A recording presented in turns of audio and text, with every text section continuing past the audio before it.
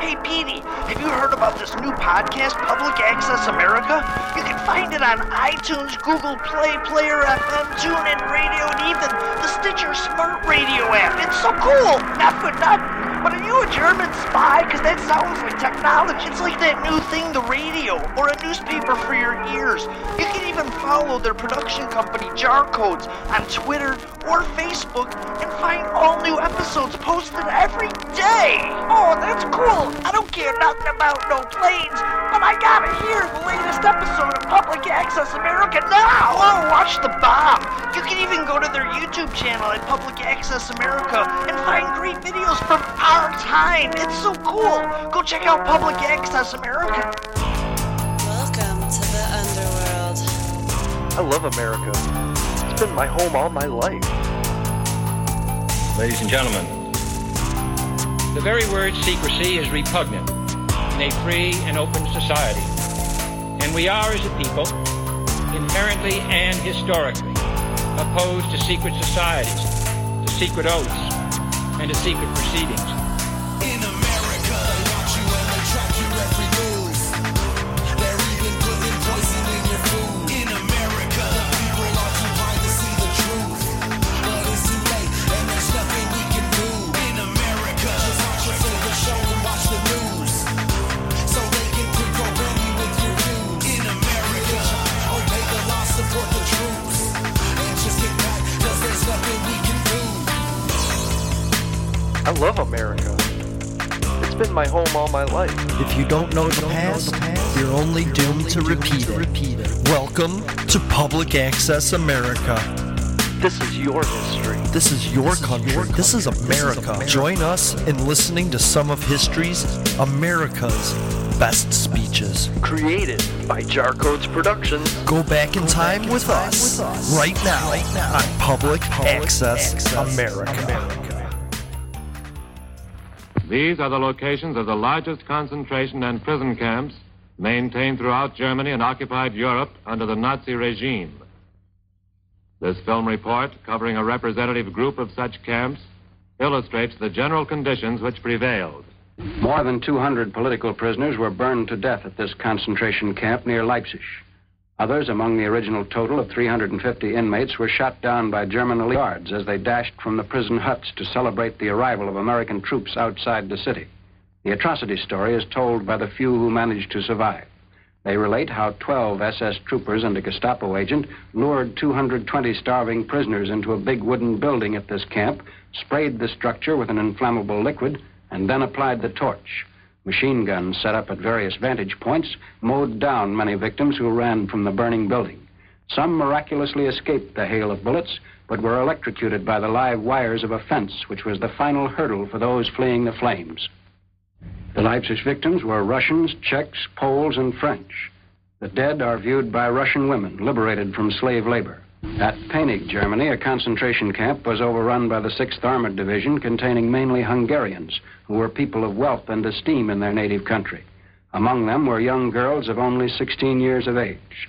The women show the scars of miserable existence under Nazi prison rule. American doctors examine the victims. Some have gangrenous wounds. Others suffer from fever, tuberculosis, typhus, and additional communicable diseases. All existed under appalling conditions in vermin-infested quarters and with little or nothing to eat. As soon as our troops arrived, arrangements were made to remove these people from the miserable surroundings. Under supervision of the American Red Cross, the stricken inmates are removed to a hospital which belonged to the German Air Force. Nazis who formerly maltreated them are forced to help look after the patients. The staff of German nurses is also forced to attend the victims. The women are able to smile for the first time in years. At this concentration camp in the Gotha area, the Germans starved, clubbed, and burned to death more than 4,000 political prisoners over a period of 8 months. A few captives survived by hiding in the woods.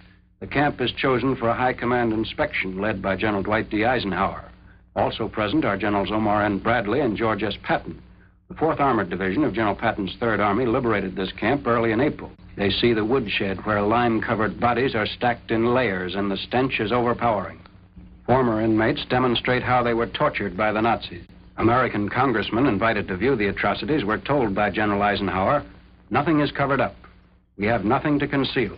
The barbarous treatment these people received in the German concentration camps is almost unbelievable. I want you to see for yourselves and be the spokesman for the United States. The general and his party next see the crude woodland crematory, actually a grill made of railway tracks. Here, the bodies of victims were cremated. Charred remains of several inmates still lay heaped atop the grill. Another group to visit the Ohrdruf camp is composed of local townspeople, including prominent Nazi party members. They'll be taken on a forced tour of the campsite by Colonel Haydn Sears, commander of the 4th Armored Division's Combat Command A, which captured Ohrdruf. A German medical major is compelled to accompany the townspeople. Colonel Sears stands by as the Nazis are informed that they must see all the horrors at the camp.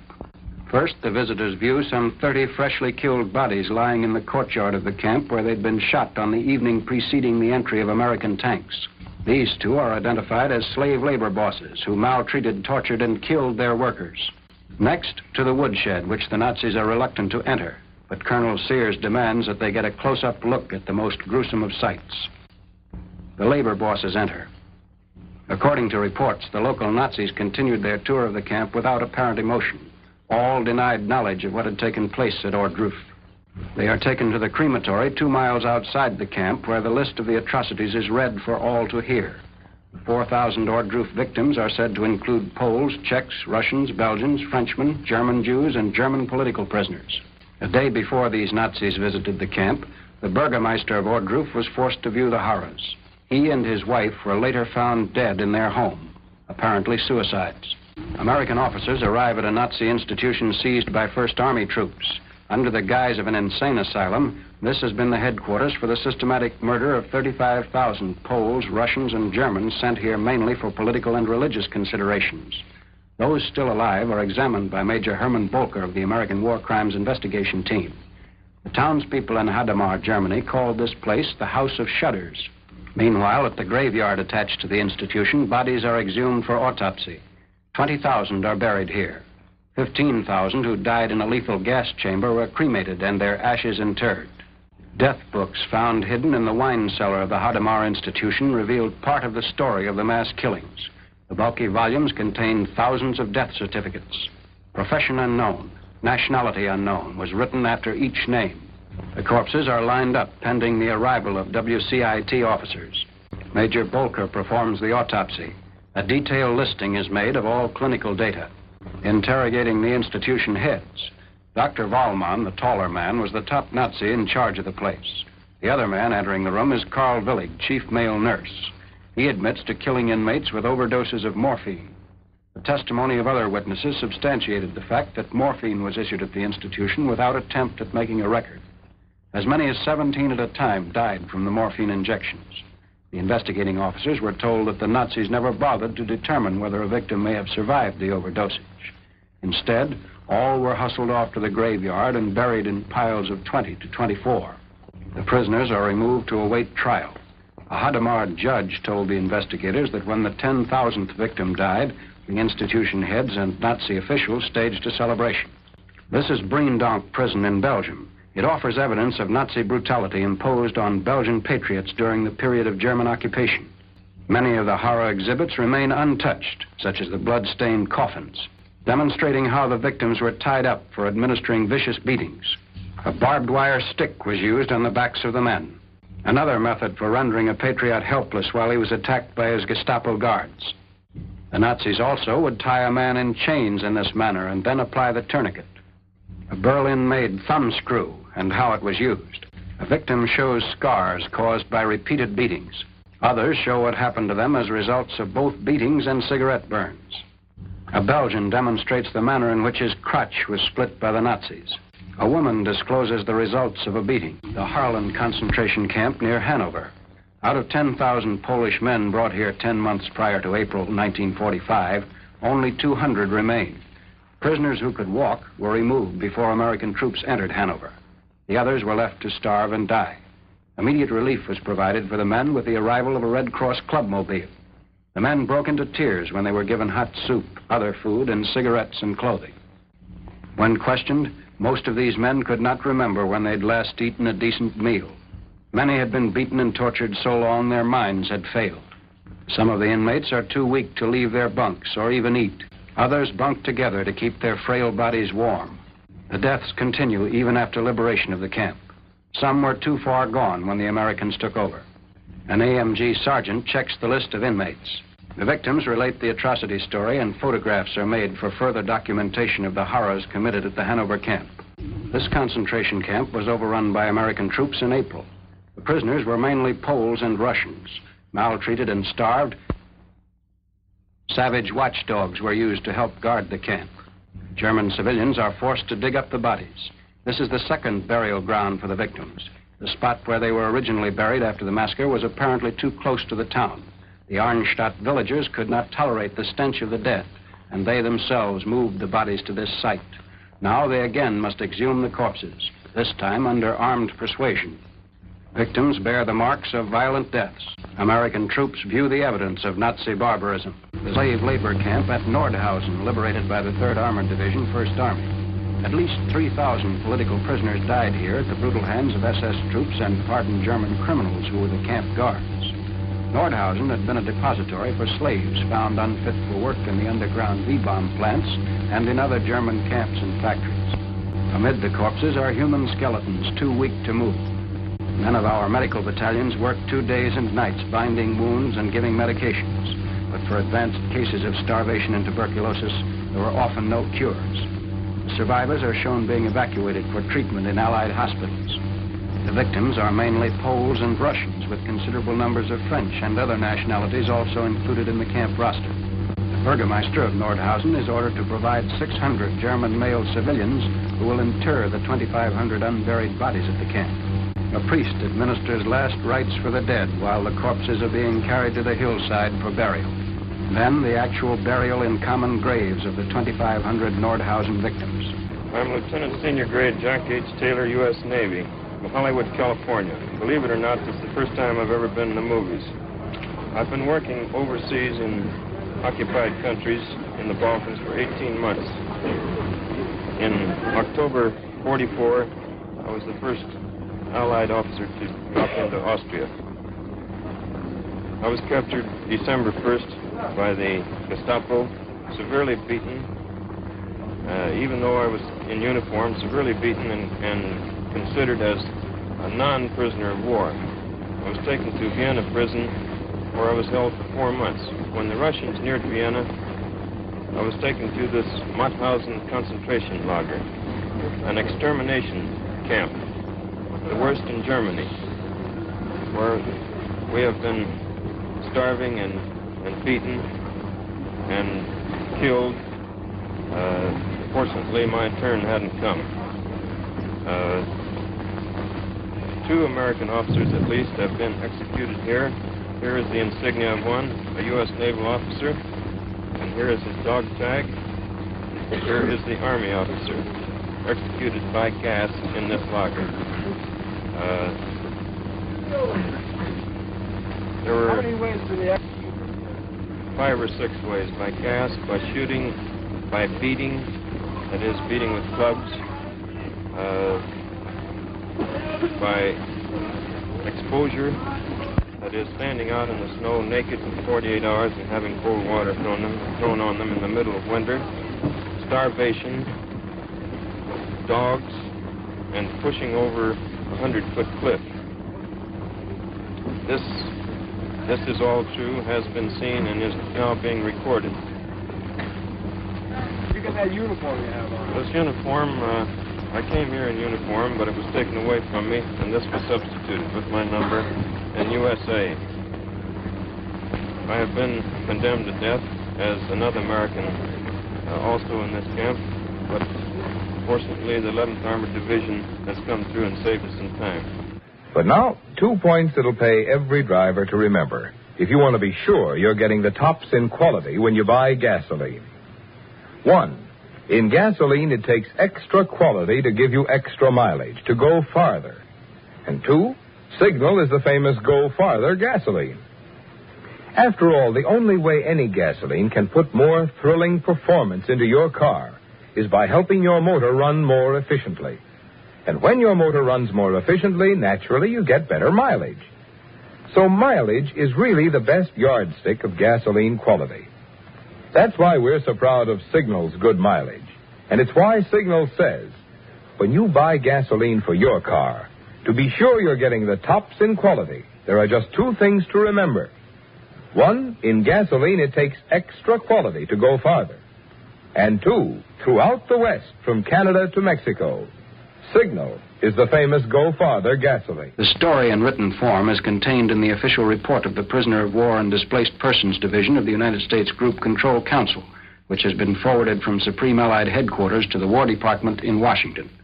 It states that 1,000 boys under 14 years of age are included among the 20,000 still alive at the camp, that the survivors are males only, and that the recent death rate was about 200 a day.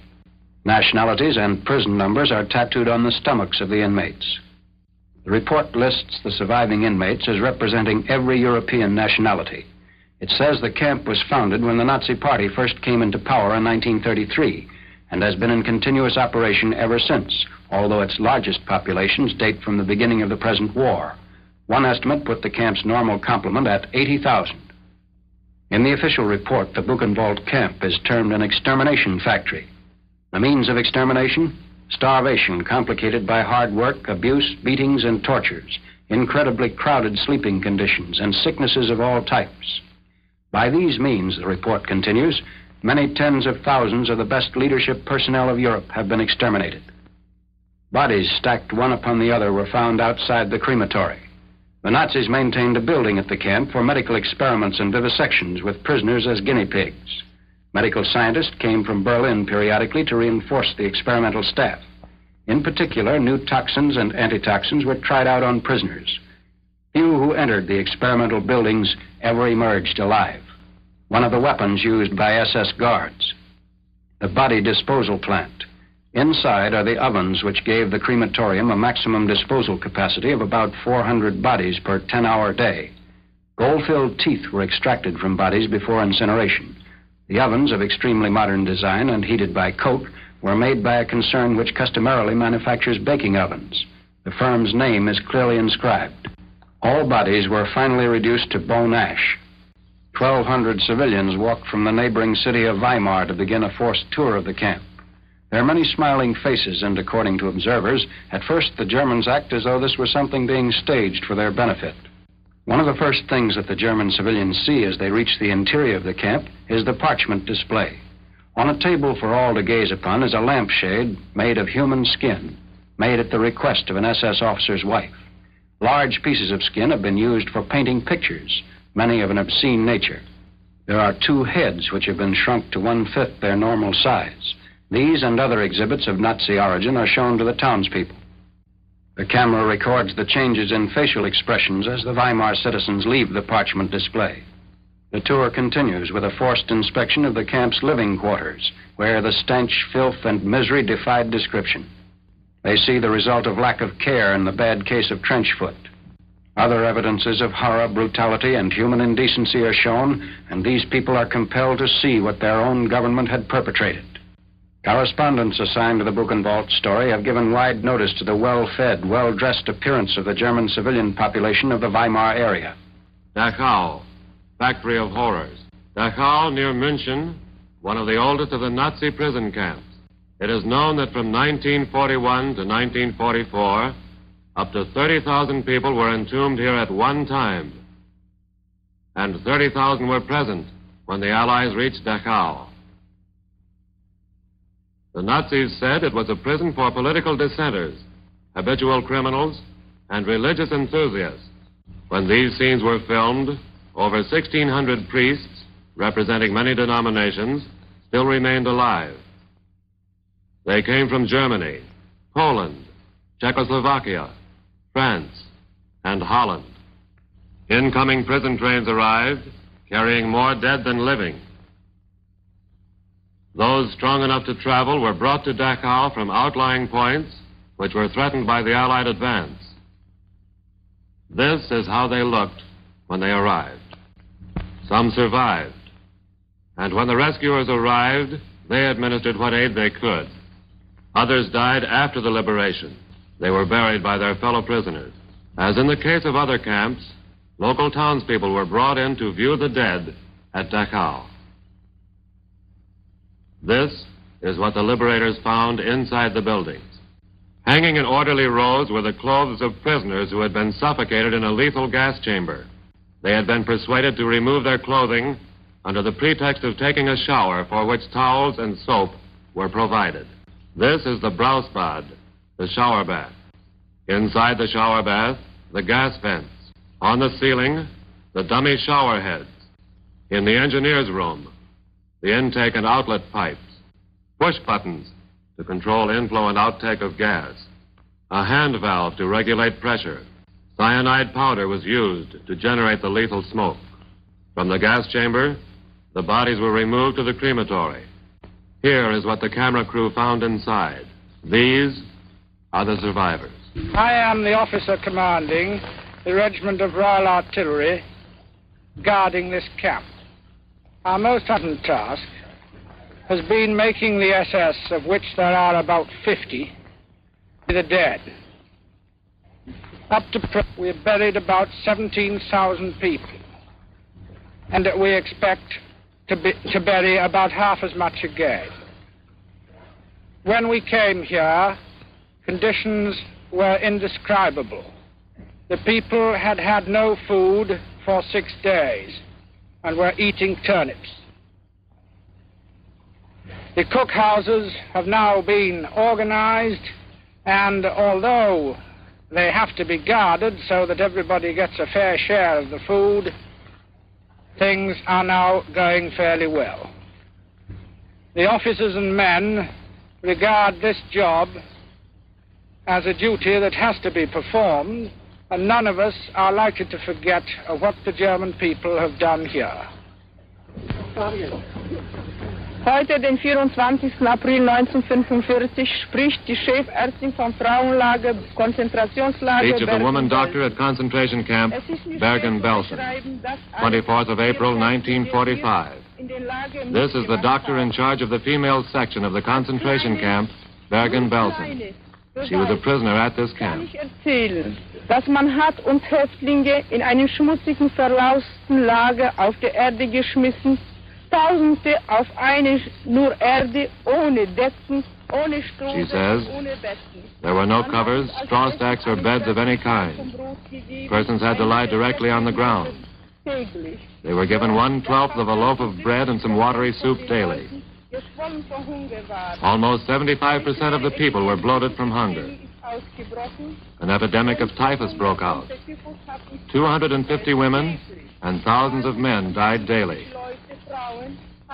In the men's camp, they cut out liver, heart, and other parts of the dead and ate them.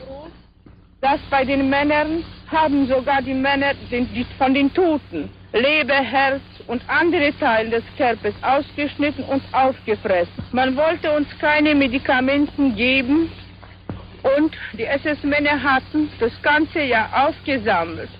Essen, welches wurde vom Roten Kreuz für uns Häftlinge geschickt. Und 2 Tage früher, bevor die britische Armee gekommen ist... No medicines were available because the SS men had collected everything. 2 days before the British Army came, the first Red Cross food was distributed. 2 months before, 150 kilograms of chocolate had been sent to the children of the camp. 10 kilograms were distributed. The rest the commandant kept for himself and used it as barter to his personal advantage.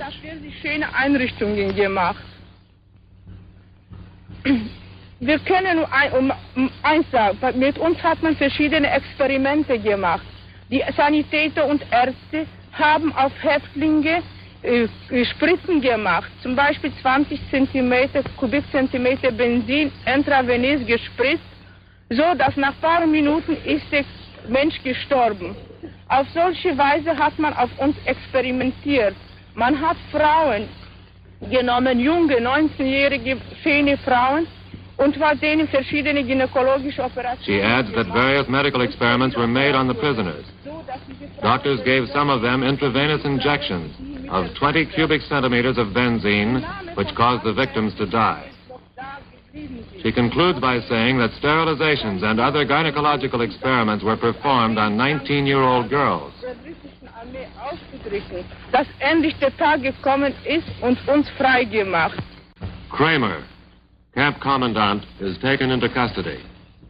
Such was the speed of the Allied advance that the guards were taken before they had time to flee. Inside Belsen, the same story: starvation and sickness. Liberated prisoners could not control their emotions. Despite German attempts to cover up, we found these in the open fields. Clear-cut evidence of beatings and outright murder was on every hand. Nameless victims were numbered for records which the Germans destroyed. SS guards were impressed to clean up the camp area. German woman guards were ordered to bury the dead. Sanitary conditions were so appalling that heavy equipment had to be brought in to speed the work of cleaning up. This was Bergen-Belsen. Say goodbye to your credit card rewards. Greedy corporate megastores, led by Walmart and Target, are pushing for a law in Congress to take away your hard-earned cash back and travel points to line their pockets. The Durbin-Marshall credit card bill would enact harmful credit card routing mandates that would end credit card rewards as we know it. If you love your credit card rewards, tell your lawmakers, hands off my rewards. Tell them to oppose the Durbin-Marshall credit card bill.